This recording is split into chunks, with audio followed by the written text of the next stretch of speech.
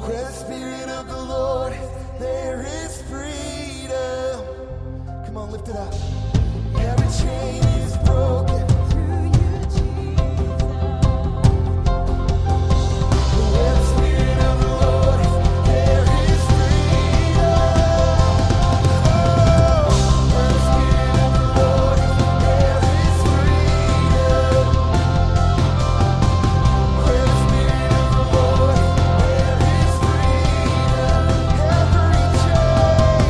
Every chain is broken through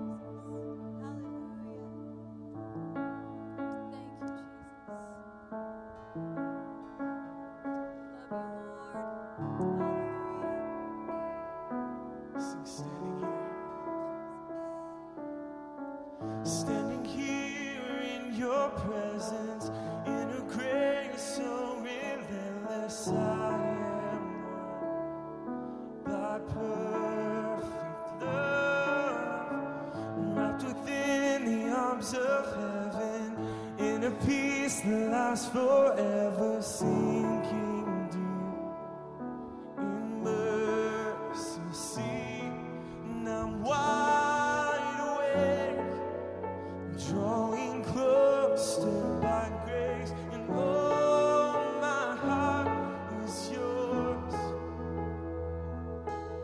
No fear removed, I breathe you in, I lean into your love.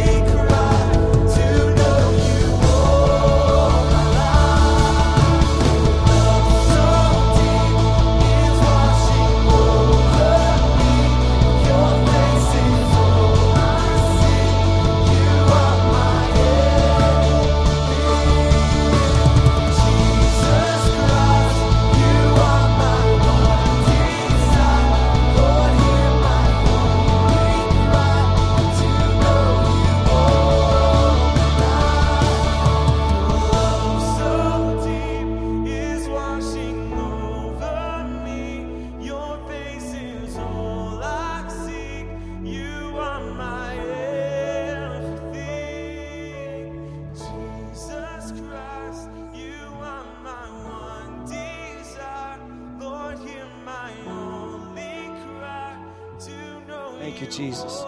Sing that again if you will. Sing it, church. Your love so deep Is washing over me. Your face is all I seek. You are my everything. Jesus Christ, you are my only desire. Lord, hear my only cry. One more time. Love so deep. Love so deep is washing over me. Your face is all I seek. You are my everything. Jesus Christ, you are my one desire. Lord, hear my only cry to know you all my life. We worship you. May you be that one desire, that passionate desire of our hearts. I pray this, Lord, for us as a church, that we would have such a passionate love for you, a devotion, a very full devotion to you. God, I thank you for all you've done for us so that your love could wash away every sin, could take away the shame and remove the guilt, and give us an identity in you where there's no condemnation, where we are free and we're righteous. We're saved by your grace, and now we can live by the power of your Spirit. Thank you, Jesus, for all that you are, all that you are doing. Thank you for the dreams, the vision you have put in the hearts of everyone here. Thank you for the future. Lord, we're expectant, we're excited about what you are doing, what you are unfolding in our lives. And I pray that today someone would find just a whole new level of encouragement that comes from your love. I pray they'd find a whole new level of hope that comes from your presence in Jesus' name. And everybody said amen.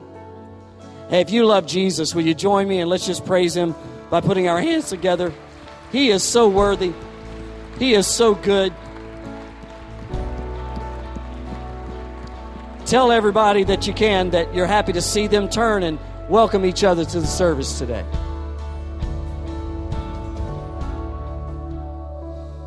It is great to be here to see you, and I sincerely thank you for coming today.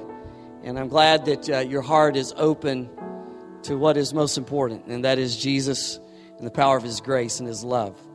If you're new, we would love to connect with you. And we have provided for you this orange card, and you can fill this out. This will allow us to pray for you and to get better acquainted with you. So would you take a moment and do that if you're new and wanting to know a little bit more about what's happening in and through this church? We would love for you to do that. All right? So fill that out. And as the ushers come, in this atmosphere of God's love and presence, let's honor him with giving. God is so faithful.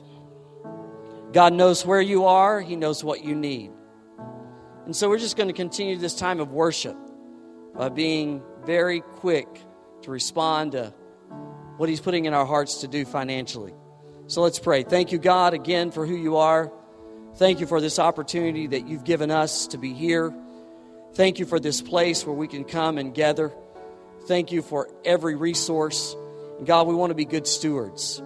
I pray that you would be blessed by our obedience today and that it would advance the cause of reaching people for you. In Jesus' name, amen. God bless you as you give today.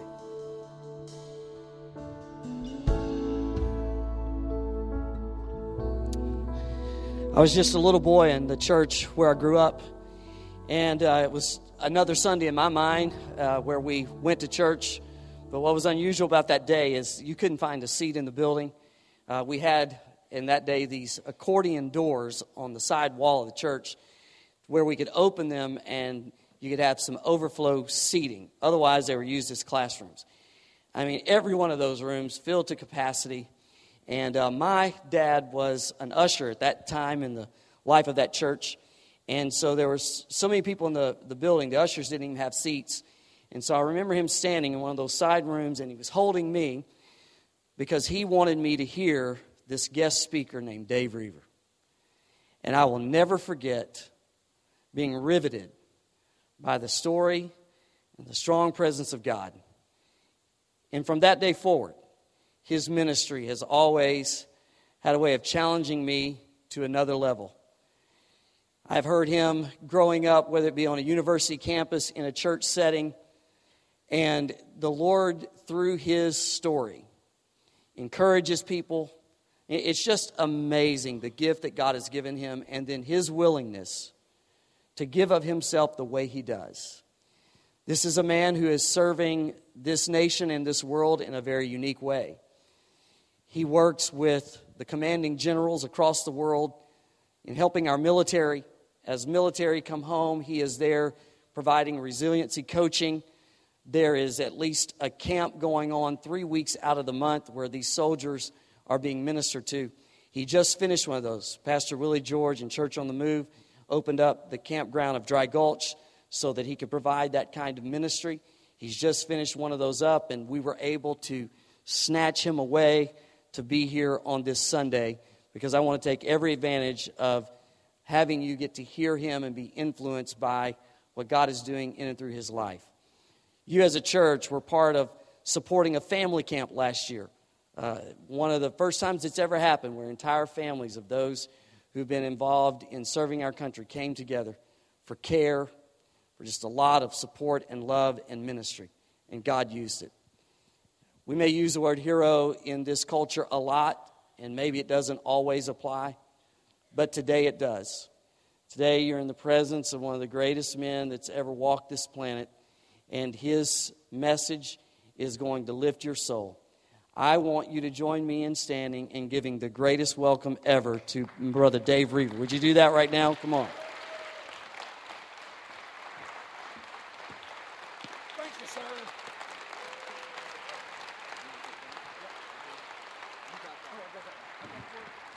Thank you. Thank you very much. Good morning. Please be seated.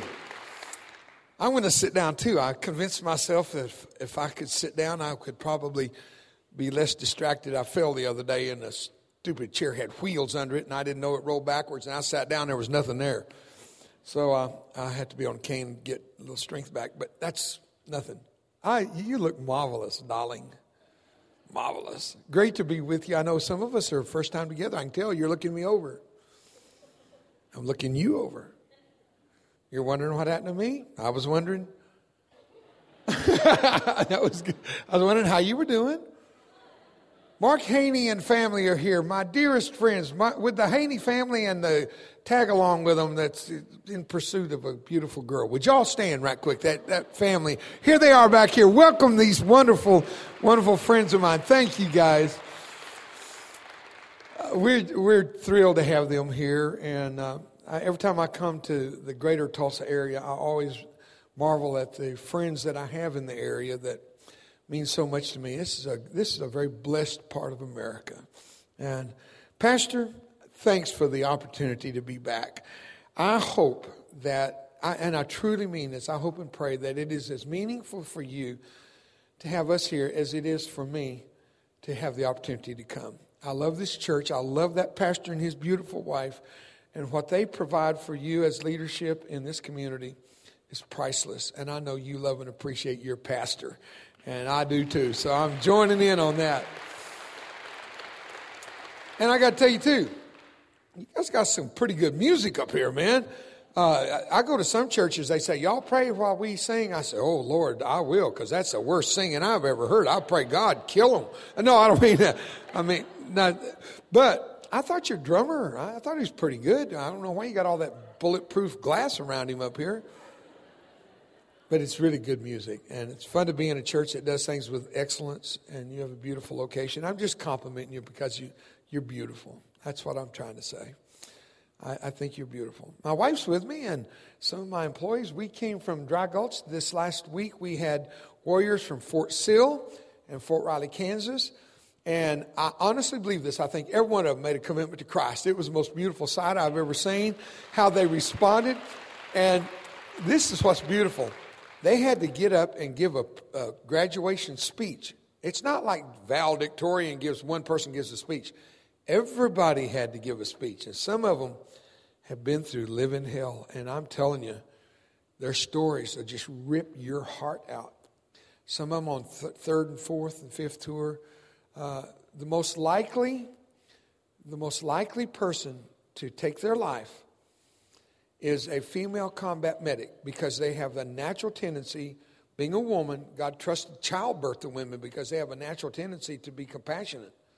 If it hurts a man, he says, kill that little sucker.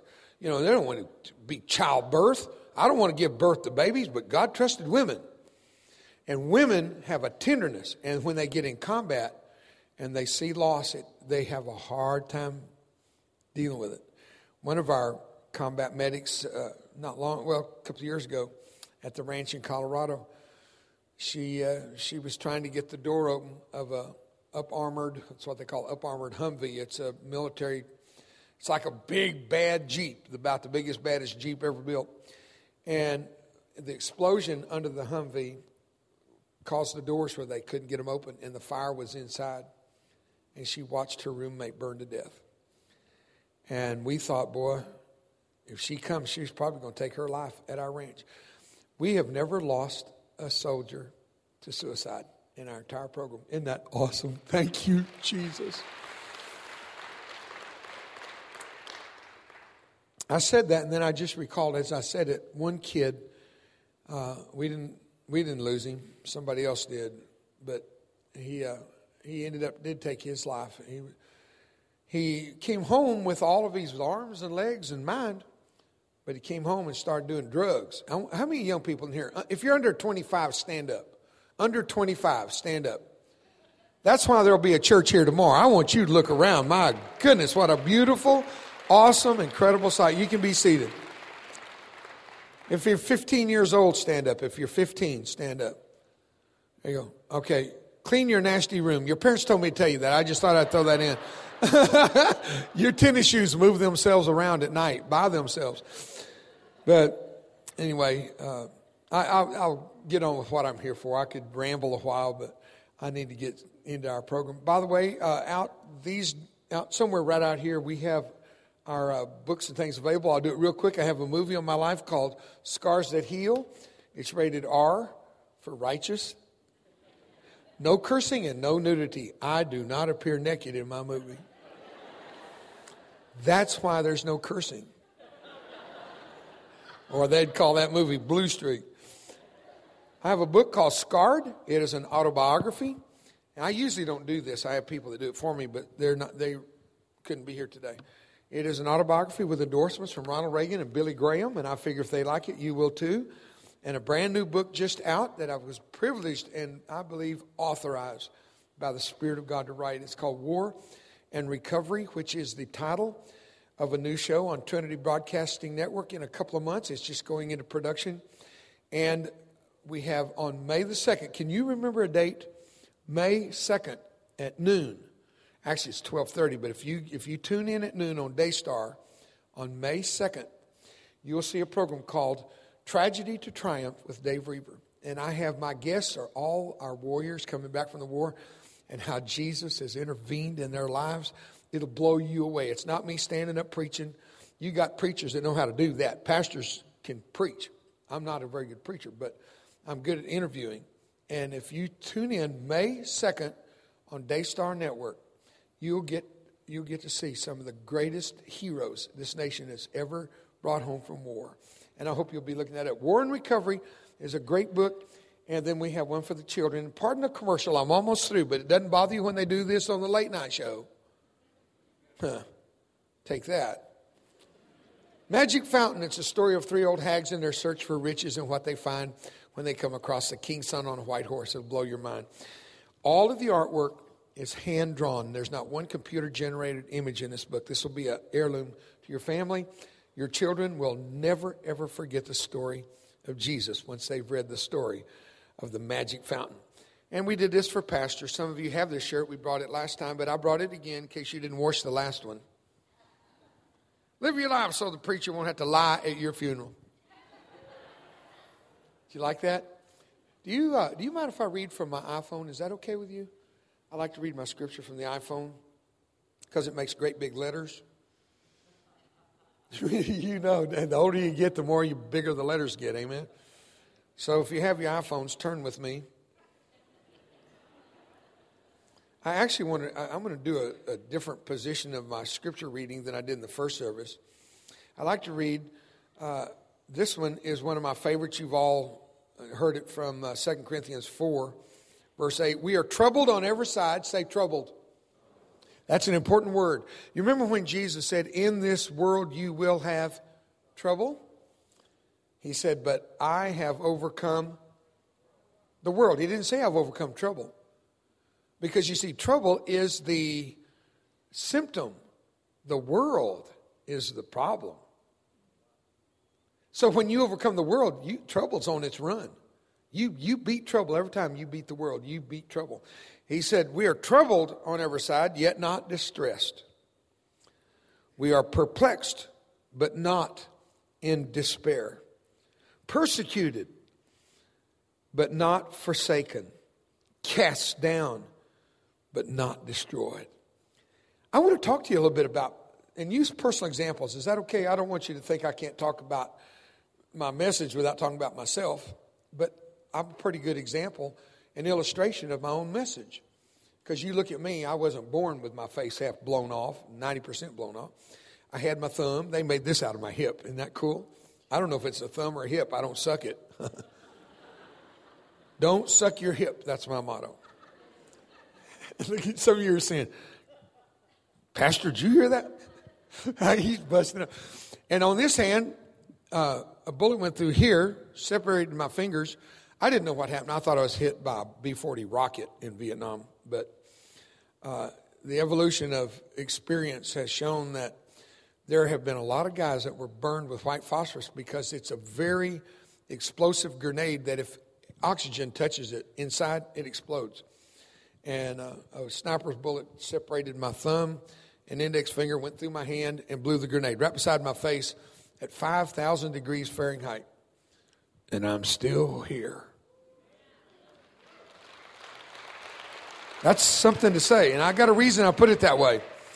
There's a reason I put it that way because I really feel like God had a plan for my life before I was ever born. How many of you believe God has a plan for your life before you're born? Amen? Before you're born, God knows who you are, what you're going to do in life. And I believe that God knew that God had a plan. And I believe the devil knew it was a good plan. And he tried to kill me. I took it personally. He lowered the boom, took his best shot, hit me, knocked me halfway into eternity, and I'm still here. Because no weapon formed against me can prosper, and greater is he that's in me than he that's in the world. And I am more than a conqueror through Jesus Christ. Give the Lord a clap offering this morning. Because it's not about Dave. I hope that by the time I'm through this morning, I hope you can walk away saying he kept his word. It wasn't about Dave Roever. This is not the story of Dave Roever. This is the story of Jesus Christ in the life of Dave Roever. It's the story of Christ. And he doesn't love me one iota more than he loves every one of you. I am no special person, and he's no respecter of persons. So everything you're going to hear today, especially in the area of suffering, is just my personal experience. But believe me, I've not had it worse than some of you. And you may look around and say, well, who's been burned? Well, some of you have been burned on the inside. It's called divorce.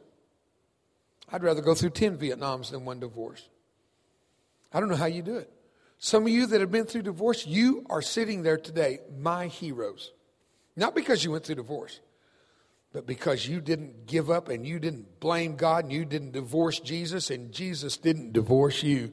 And in the middle of all your suffering, you stayed faithful to God. You're in the house of God today. You are my hero, and I'm going to put a bobbing head of you on my dashboard. I love you, and I want you to understand, when I speak of my personal experience and suffering, I'm not comparing scars, because everybody gets hurt. That's not the question. When you get hurt, how you deal with it is the question, because God does not do evil. I want you to say that with me. God does not do evil. Come on, everybody say it.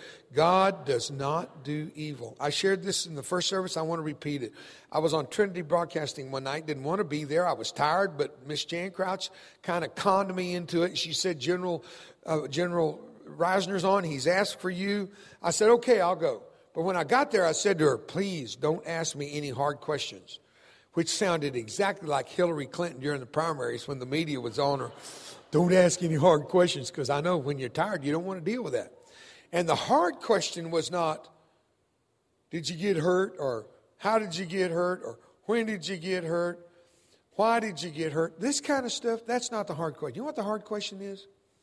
If God could put the moon in space, why couldn't he stop a little 7.62 bullet from blowing a hand grenade 6 inches from my right ear and me getting burned? Why couldn't God have stopped it? I'd never have blamed God that he did this. God didn't do this. You said it with me. God does not do evil. We agree on that. But why didn't he stop it? And I, like a good lawyer, if I don't know the answer to the question, I don't ask it. And I never would allow myself to dwell on that question. God, why didn't you stop it? Because I didn't know the answer. And I was afraid of the answer. And I've never said, why me, God? Don't do that. He might answer you. I don't know, Boudreaux. Just something about you I don't like. People thought I got burned because God struck me with fire out of heaven. God doesn't do evil. But I don't know why he didn't stop. He wasn't responsible for this. I never blamed him. He didn't start the war in Vietnam. That wasn't God's fault.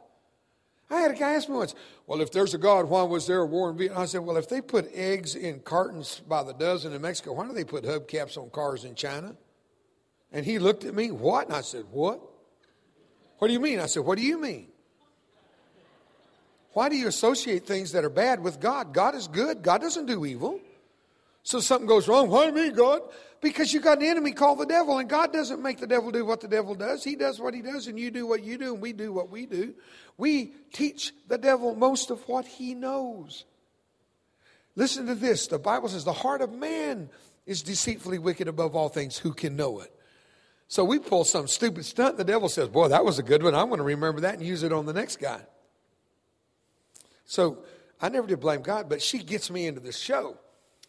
And I get there and I say, don't ask me any hard questions. It's Memorial Day. I'd been on a 90-day tour. I was exhausted. I was going to be a bad guest, and I wasn't going to do Trinity any good. I wasn't going to do me any good. So don't ask a hard question. First thing out of the box, Davy, do you still carry baggage out of that war? She wasn't inquiring about my Samsonite. She's saying, do you wake up at night screaming, pulling hair rollers out of Brenda's hair, loading imaginary machine guns? Are you suicidal? Do you have flashbacks? And I was suicidal. I've been suicidal for 20 years. And this was the end of the 20th year that I was on that show. And when she said, do you still carry baggage out of that war? I told her stuff I had not told anybody. I divested myself of some pain and some grief and some uncertainty. And I told her how I actually tried to take my life. I tried to kill myself. I'm embarrassed of that. And Mama, I'm counting on you to make sure your children understand Brother Dave was wrong. I'm sitting up here, the golden child. I'm on the platform. I'm the preacher. I got the mic. And you talk about trying to kill yourself, Brother Dave. Let me tell you something. I'm not the only person who had to fight the devil about that or any other issue. Fighting the devil is not the sin. Caving in is. We fight the devil every day. And people say, well, if you were suicidal, you shouldn't have been preaching. Don't talk to me like that. I know better than that. Because in this war of attrition, somebody wins and somebody loses. And I'm here today to tell you, I won. I continue to win. I am more than a conqueror. And this was the last night of that battle, and you're about to see why. When she told me that, I told her how that in Japan I'd asked for a mirror. I was out of my head. I had all these drugs. I had all this pain. And when they showed me my face in the mirror, I thought, Brenda will never love me. I'm a freak and a monster. I'm telling you, the God's truth people, I could not stand to see what I saw in that mirror. So I decided to take my life. So I could get me out of Brenda's misery. And I pulled the tube. I didn't have a gun or a knife or razor blades. How do you kill yourself when everything connected to you is to keep you alive? You unconnect. I think the word's disconnect. I pulled the tube, laid my head back, and I waited to die. All laid out to rest with my hands across my chest, and my fingernails have never been so clean. And I got hungry. Wrong tube. I pulled out lunch. You can die that way, but it's going to take a while. And if you smell a pizza, you plug it in, plug it in. You don't want to die. I'm telling you the truth. You out there that have considered suicide, anytime I have an audience this size, I've always got a certain percentage. I don't have to have divine revelation. All you got to do is look at the percentages. Some of you think of suicide regularly. Well, stop it. The first thought's on me. Second thought's on you, and that's the one that'll kill you. Don't give suicide a second thought. I brought the subject up. It's my fault we're talking about it. You continue to dwell on it, that's your fault, because I'm going to tell you right now, suicide is not the solution. Everybody agree, say amen. You teenagers, you youngsters, hear me. Don't be giving a permanent solution to a temporary problem. You'll get over that pimple.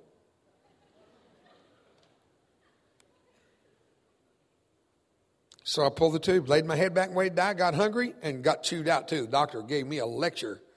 They sent me to America to Brooke Army Medical Center. And she walked in to see me. 19-year-old beautiful girl. She walked up to my bed. And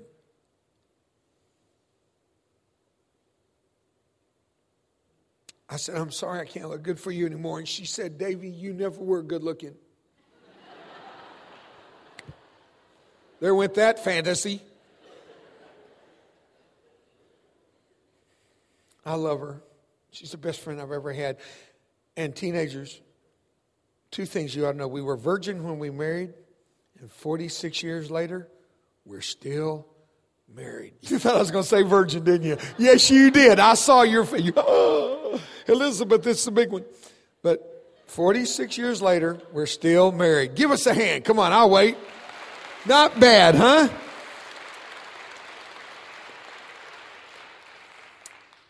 I remember when I kissed her to go to Vietnam. To this day, this is not a joke. It's not real, but it's almost like it is real. If I lick my lips, I can taste the salt of her tears that I kissed off her lips that day when I turned and walked away to go to war. And I did just fine until she called my name. And when she said, Davy, if she had said, David, I would have stopped, looked for the stairway, gone upstairs, found a corner, and stood in it because I knew that's where she would have sent me. But when she said, Davy, it was a term of endearment. I turned around, and the fact that I had not wept, not shed a tear, was totally blown away. When I turned, by the time I did an about face, tears ran down my face. And I said, what? And she asked me a question. Are you coming back? The haunting feeling has never left my heart. I work for the Department of Defense, and I've gone into the war zones. I've been 6 tours to Iraq, 1 to Afghanistan, preparing to go for the drawdown of the war in Afghanistan this year. I will have that question asked me again. She still asks. Every time I go, are you coming back? I could have said, I'll be back. I could be governor of California. I said, I'll be back without a scar. Why did I add that scar thing? I believe that God was already preparing me that I would come back, but I would not be the man that kissed her goodbye when I came home from war. It would forever alter and change my life. And when I came home and she saw what was left, she did not leave me. She loved me. I got cold last night laying in bed, and she held me. Lonely is a terrible thing. And I want to say to all you young people, completely off the subject, but while I got you right here and you just blew me away with all of you that stood, don't marry for sex and don't marry for image and, oh, he's so handsome, or, oh, she's got the prettiest legs, she's got the prettiest hair, she's got the prettiest hairy legs. I don't know what you're looking for. Marry for love and marry for a purpose to serve God together.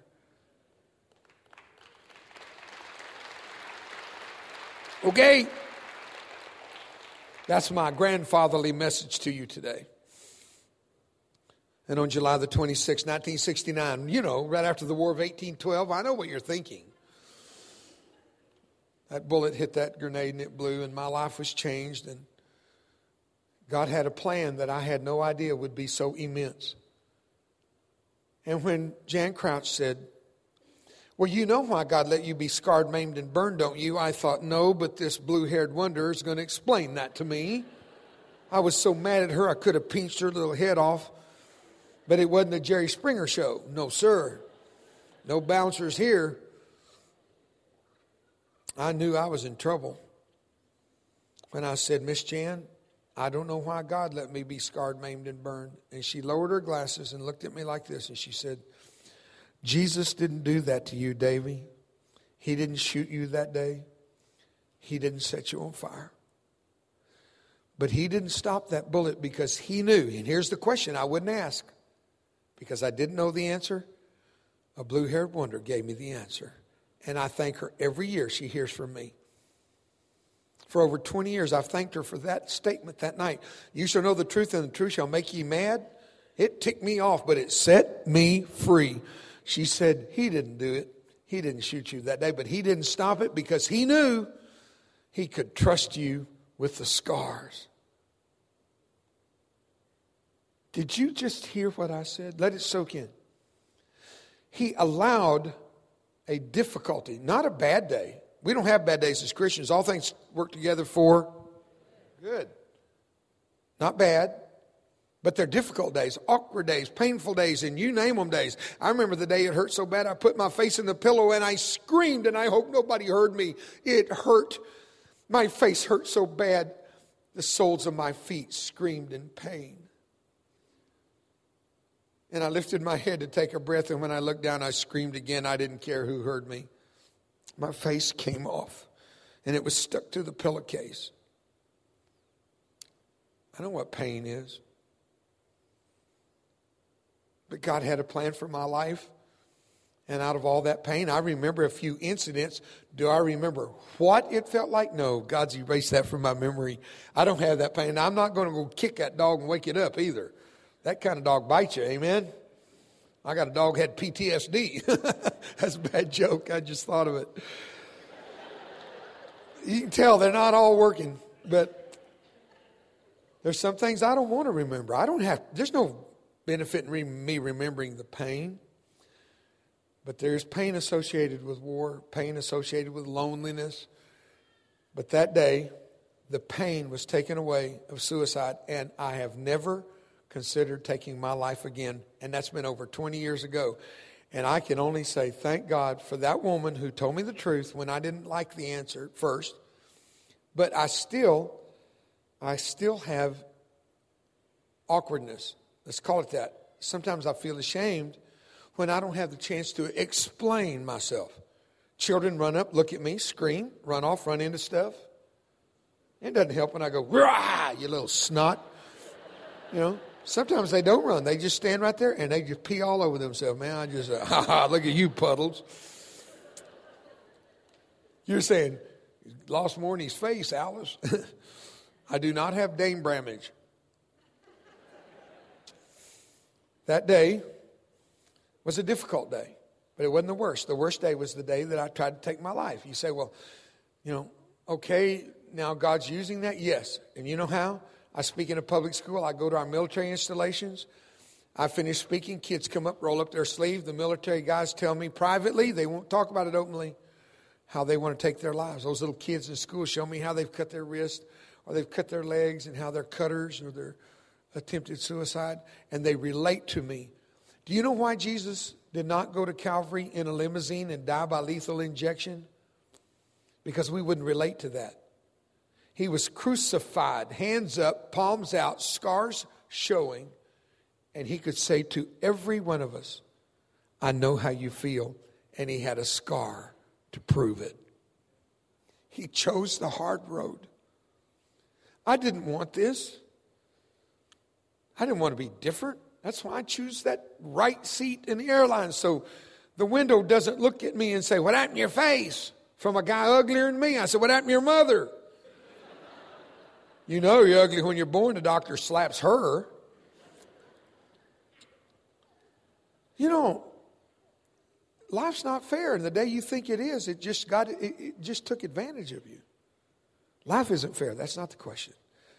How you deal with it is going to be the question. And I've tried to take my experience and utilize, let God use it. Never was there a better place than with U.S. military. And not long ago, actually, I'm still on the tour in a way. Brenda's just now getting over the time zone change. We started in Delaware, Dover. I finally got it out. Sounds like soap, doesn't it? Dover. That's Dove, I guess. But Dover, Delaware, all the way to USARPAC, U.S. Army Pacific Command. So that means Hawaii and all the West Coast. So I went from Dover through the Midwest to California, to Beale Air Force Base, to Hawaii. And I was doing the National Prayer Breakfast for thousands of troops. And I'm so honored to get to do that. You have no idea what it means to me. But I want to reserve these last moments to what happened on that tour at the beginning of it. I was in Dover, Delaware, and if you don't know, you should, and I'll inform you so you won't forget. Dover Air Force Base is the site of the National Mortuary. It's our morgue. And when a warrior is killed in battle, his remains always go through Dover, Delaware. I've been there. I've held the dead in my arms. I held one kid in my arms, 19 years old when he died. Burned 100% third degree, no skin on his body. And as he slipped away, the last thing he heard was, "You're more than a soldier. You're a sacrifice on the altar of freedom. On behalf of a grateful nation, I came to tell you thank you." They ventilated him, if that's what you call it. They kept his heart beating until he got to America and his parents could be there when they pulled the ventilator, but he was already dead. I was there and spoke for the memorial for the last officer killed in the war in Iraq. And I know what I'm talking about when I talk about this mortuary and how our heroes are handled. And when a fallen soldier has given his life, you would be amazed, beyond amazement, how our military treats their fallen heroes. Their remains are treated more perfectly than they would pure gold.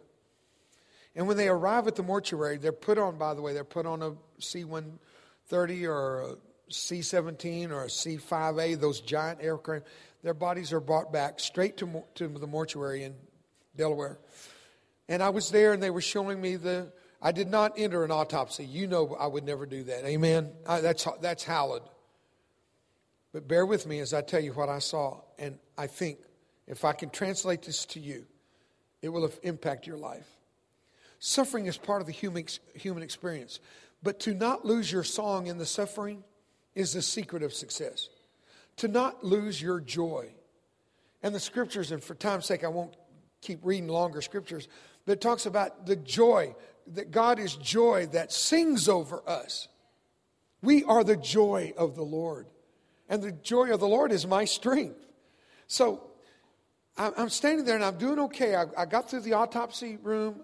I got through the delivery in what's called a transfer case. They don't call it a casket until after the ceremony. But when they took me into the dressing room, there was what I would call a closet, and it's lined up with hundreds of uniforms of all four branches waiting to be filled by average age 19-year-old teenagers who are willing to die for our freedom. This war is being fought by teenagers. 19 years old is the average age. Mix into that all those old guys that are generals and colonels and command sergeant majors and sergeants and these guys that are lifers, they call it. Mix that in. How many 18-year-olds are in there? There's some 17 years old, believe it or not. 19 years old. Better than us in Vietnam, huh, guys? You Vietnam vets, remember our average age? 18. And I looked at all those uniforms and I said, "Oh, Jesus, no, please, God, no. Enough's enough. Don't fill those uniforms with remains of young warriors. God, please, no more war."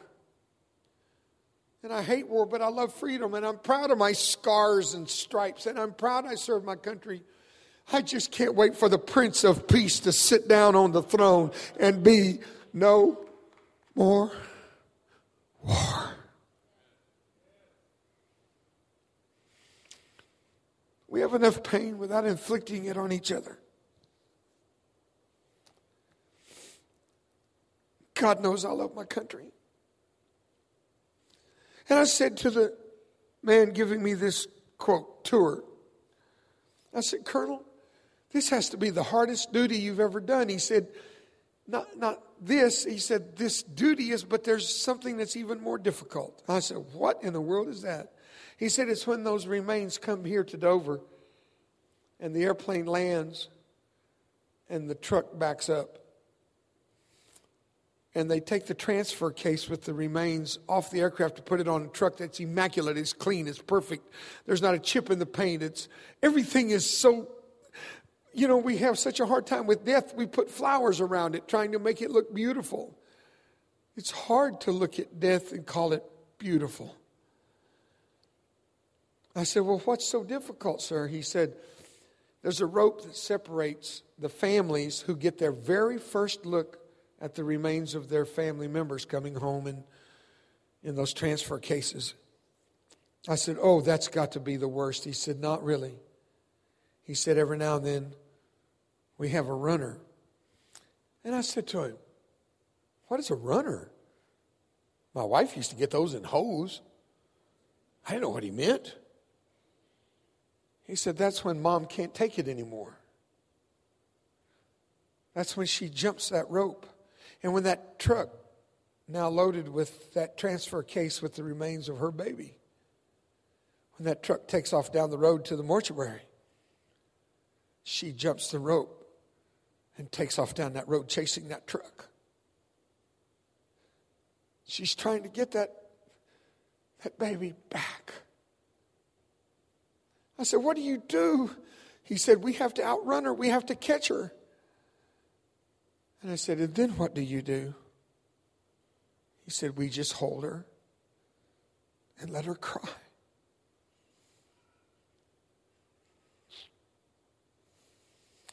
You see, it's true still, even though it's a cliche, freedom's not free. And it's just not enough to say a warrior died, but something in mom dies too. Something in that precious wife dies. Sometimes it's mom who dies in war.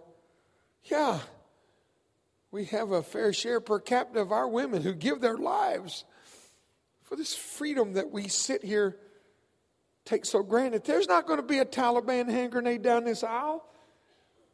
There won't be an Al-Qaeda truck bomb in this parking lot. Because when we were sleeping last night, and while we sit here enjoying our freedom of religion, the United States military was up all night watching over us to have this day of freedom. God bless our troops wherever they are in this world.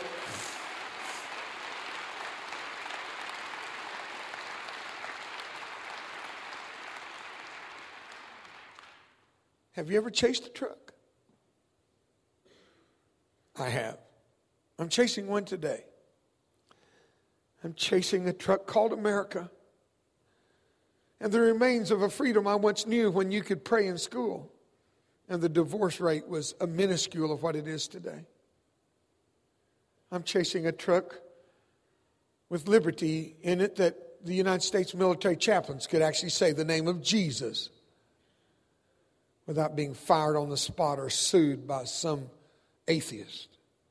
Every atheist in this world has every right to not believe in anything they don't want to believe in, and I'll never stop them.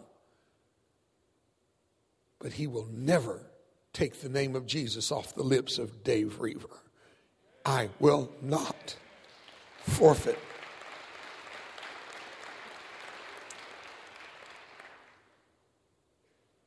I chased a truck all the way to a tomb once. Boy, did I get a shock.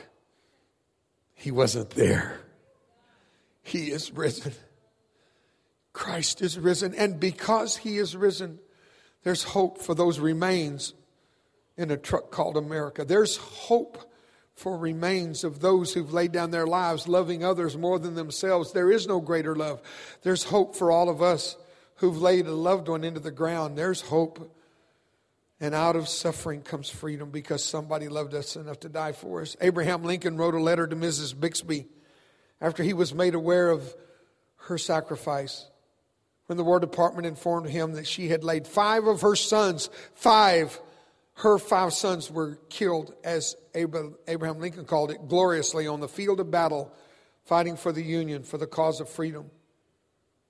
He wrote her a letter. And the closing statement of that letter is burned deeply in the psyche of the man talking to you. He said, the solemn pride that must be yours to have laid so costly a sacrifice on the altar of freedom. Maybe I'm wrong. I think there's a way to say it better, but I hadn't found it. You're a theologian, Pastor, and I say that very seriously. Can you use the word pride and God in the same sentence and say, oh God, the pride that must be yours to have laid so costly a sacrifice on the cross of freedom? It had to be something special because that day when Jesus was baptized, I remember the words of the Almighty. This is my Son, in whom I'm well pleased. If there's anything I want in the natural, I hope that somebody would say, and because I asked for it, it won't happen. You can't get what you want if you ask for it. But if anybody would just say the one word that meant most today, Roever, was others. It's not even original with me. It was General Booth, the founder of the Salvation Army. The last word to pass his dying lips was others, and it went out in telegram to every outpost of the Salvation Army. And they've lived by that code, the most outstanding charity in the nation. Others. How about you? And the other thing I want is, even though it's a hairpiece, I hope God will tough my hairpiece and say, well done, thou good and faithful servant. Well, I don't want him to say well done. When you're a burn survivor, you don't want to be called well done. Just settle for, you did good, Davy. Come on in. Am I making sense to you? I get all my parts back when I get home. This hairpiece I've chased across parking lots. Maybe I'll chase it across streets of gold. This ear that fell off when I was preaching in Jamaica. I stuck it on. They thought it was a miracle and they all got saved. That worked.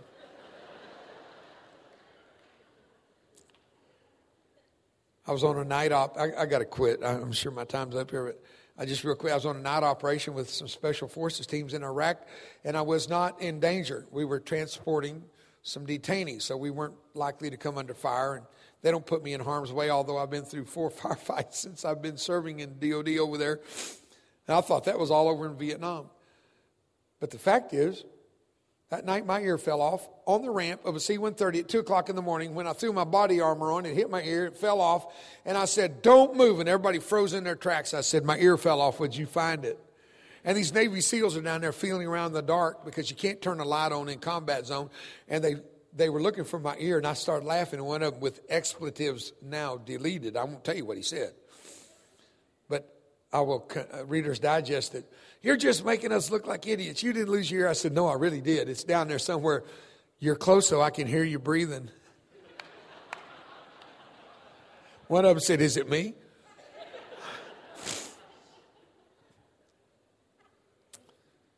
Well, for my pathetic little sacrifice compared to those who've given it all, I'm thankful I had the chance to serve my country and to show you a little bit of that solemn pride that is all of ours to have. Consider the sacrifice in this little video I brought. It's only 3 minutes, and I won't hold you much longer. But thank you for your incredible patience. And did I tell you, I love you. Thank you. I hope you enjoyed this little video.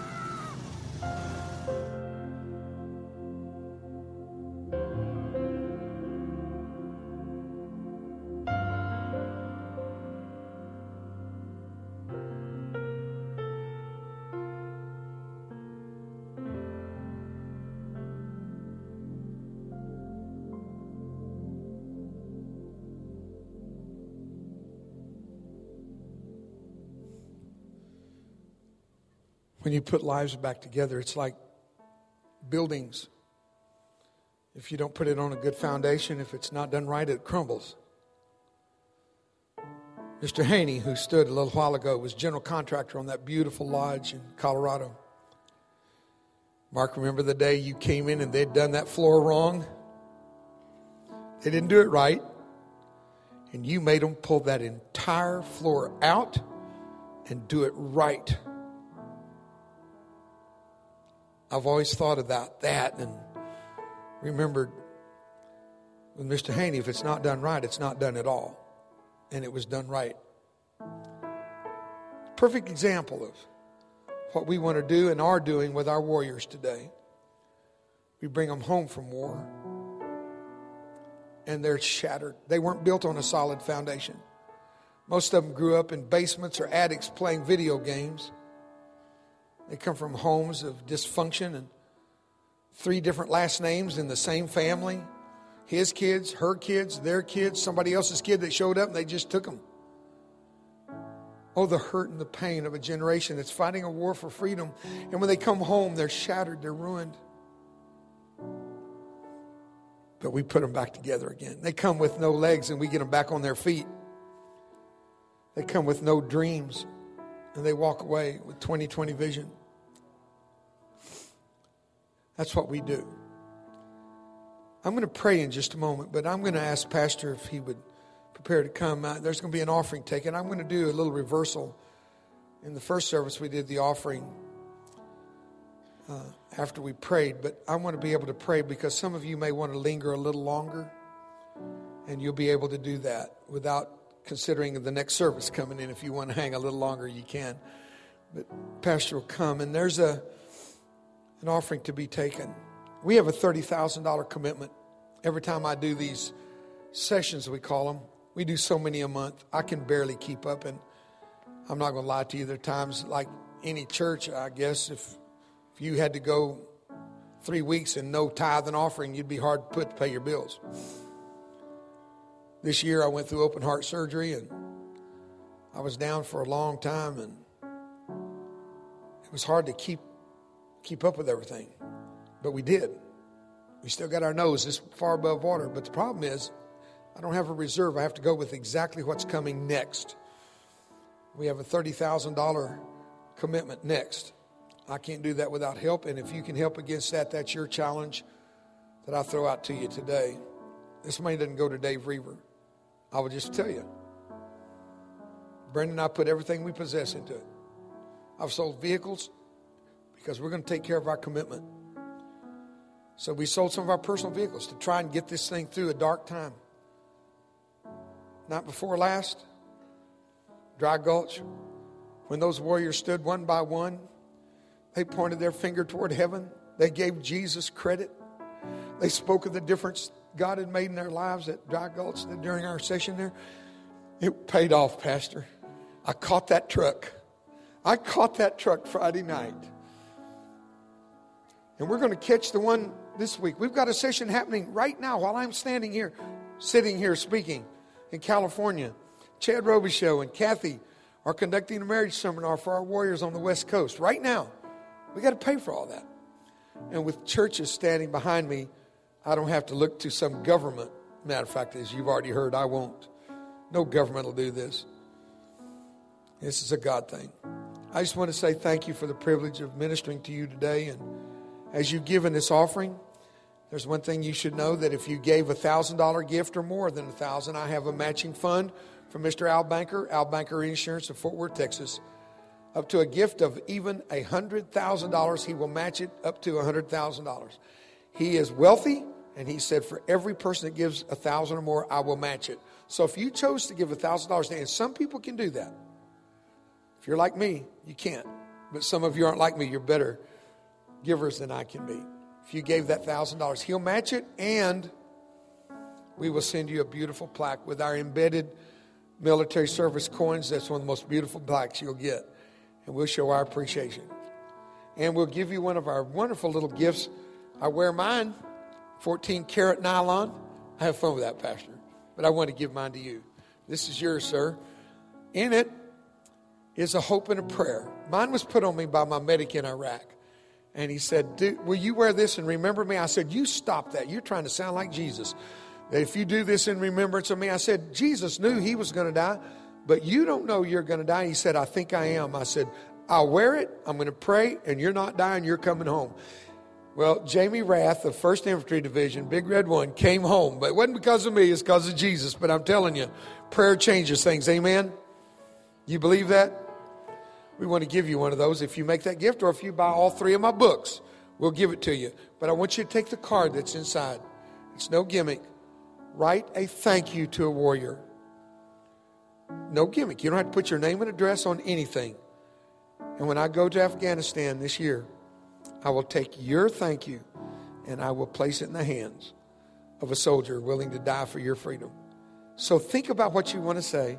And if you get one of these, you can buy them. They're $10 contribution for scholarships. But if you take one, for any reason, whether you buy the books or you get it for your $1,000 gift, you take time to thank them. Leave the card here. Don't wait till later. You'll forget to send it in. I'm taking too much time to tell all this, but thanks for the opportunity. I love you, and that means I love you. But I speak sign language with a lisp. My thumb got blown off. It means I love you. My name's Dave Roever, and I approve of this message. Dave Roever, everybody.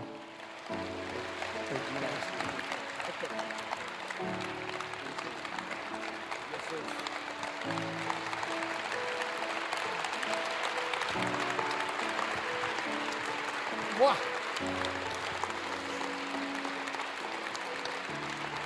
As you can remain standing for just a moment. This week, I know there's an urgent need, and that's what the $30,000 is referring to. Just give us a point of understanding of what's happening this week. Well, this week we have the session that's taking place in California, and we have a session. You can be seated. It won't take but 2 minutes, and you can time me on this. No, don't, but I'm close. We have been able to make such a profound, and I mean to the max, profound contact with Fort Bragg.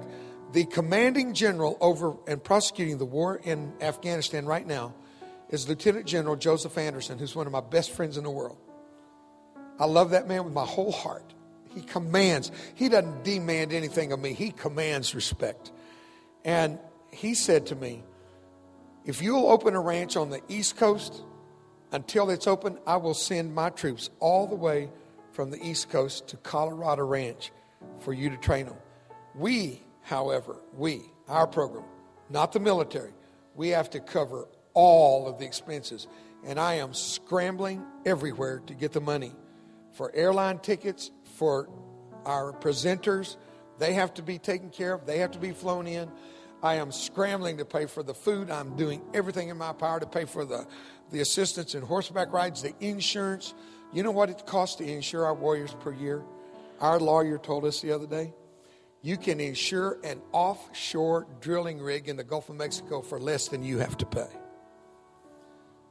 I said, well, if I get that kind of money in, I don't mind, but I don't get that kind of money. So what you're doing in this offering, to give you a good, sharp, clear picture, you are buying the freedom for warriors to come all the way from the East Coast to have their lives changed. Some of them will be called in the ministry. Some will become my future presenters. You will not have pennies or dollars or percentages of great amount taken out for administration fees. Our ministry and Mr. Al Banker will be matching funds we're putting into what you give to help us finish this one that's taking place now and do the one that's taking place this coming week. Thanks for letting me mention it. Thank you. I love you, Pastor. Love you. I know you're my friend, man. You've always stood shoulder to shoulder with me. Here's 4.5. Wow. Thank you. Thank you, sir. I want to ask the ushers to come. I want you to prepare an offering. If you're writing a check, make it to the assembly. 100% will go to the need that you've heard today. And if your gift is of $1,000, his office will know so that you receive the medal and all the other things that go with it. So thank you so much. Let's step up and do everything that we can. This is a need we can meet. I'd love to just say today, $30,000 is taken care of from this church. We can do that. Let's pray. Lord, thank you for your goodness to us. Thank you for our opportunity to help other people. I pray, God, that you just really capture our hearts today with this need. And the reason that the need is there is because of the sacrifice of these men and women. So, Lord, we want to be quick and sacrificial in our response. Bless each person here and bless these soldiers. Lord, be with Chad and Kathy as they finish up that marriage seminar. Let it be just a spirit of restoration and reconciliation. Be with Dave this week as he ministers to these soldiers that are coming to the ranch in Colorado. God, just change lives, we pray, in Jesus' name. Amen. God bless you as you give.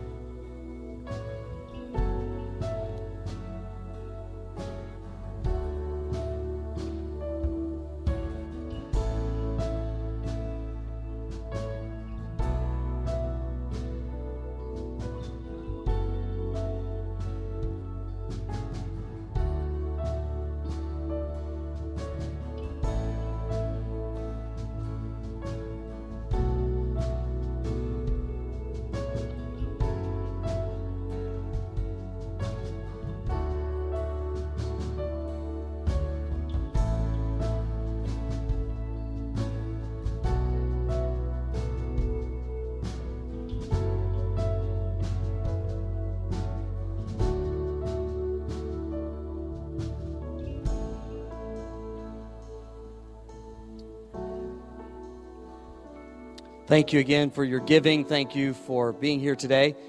And he has started a discussion about suffering. We're going to continue that next week right out of Romans 8. I think you'll find it very helpful. What he has started today is something that Romans 8 will speak directly to, and it'll be strength to your life. Why don't you identify somebody else who could use a message on just dealing with pain? Invest a little time and then invite them to come and be with you next Sunday. And I believe we'll see God really minister to all of us. Stand with me. I pray you have just an awesome day. God bless you, and you're dismissed.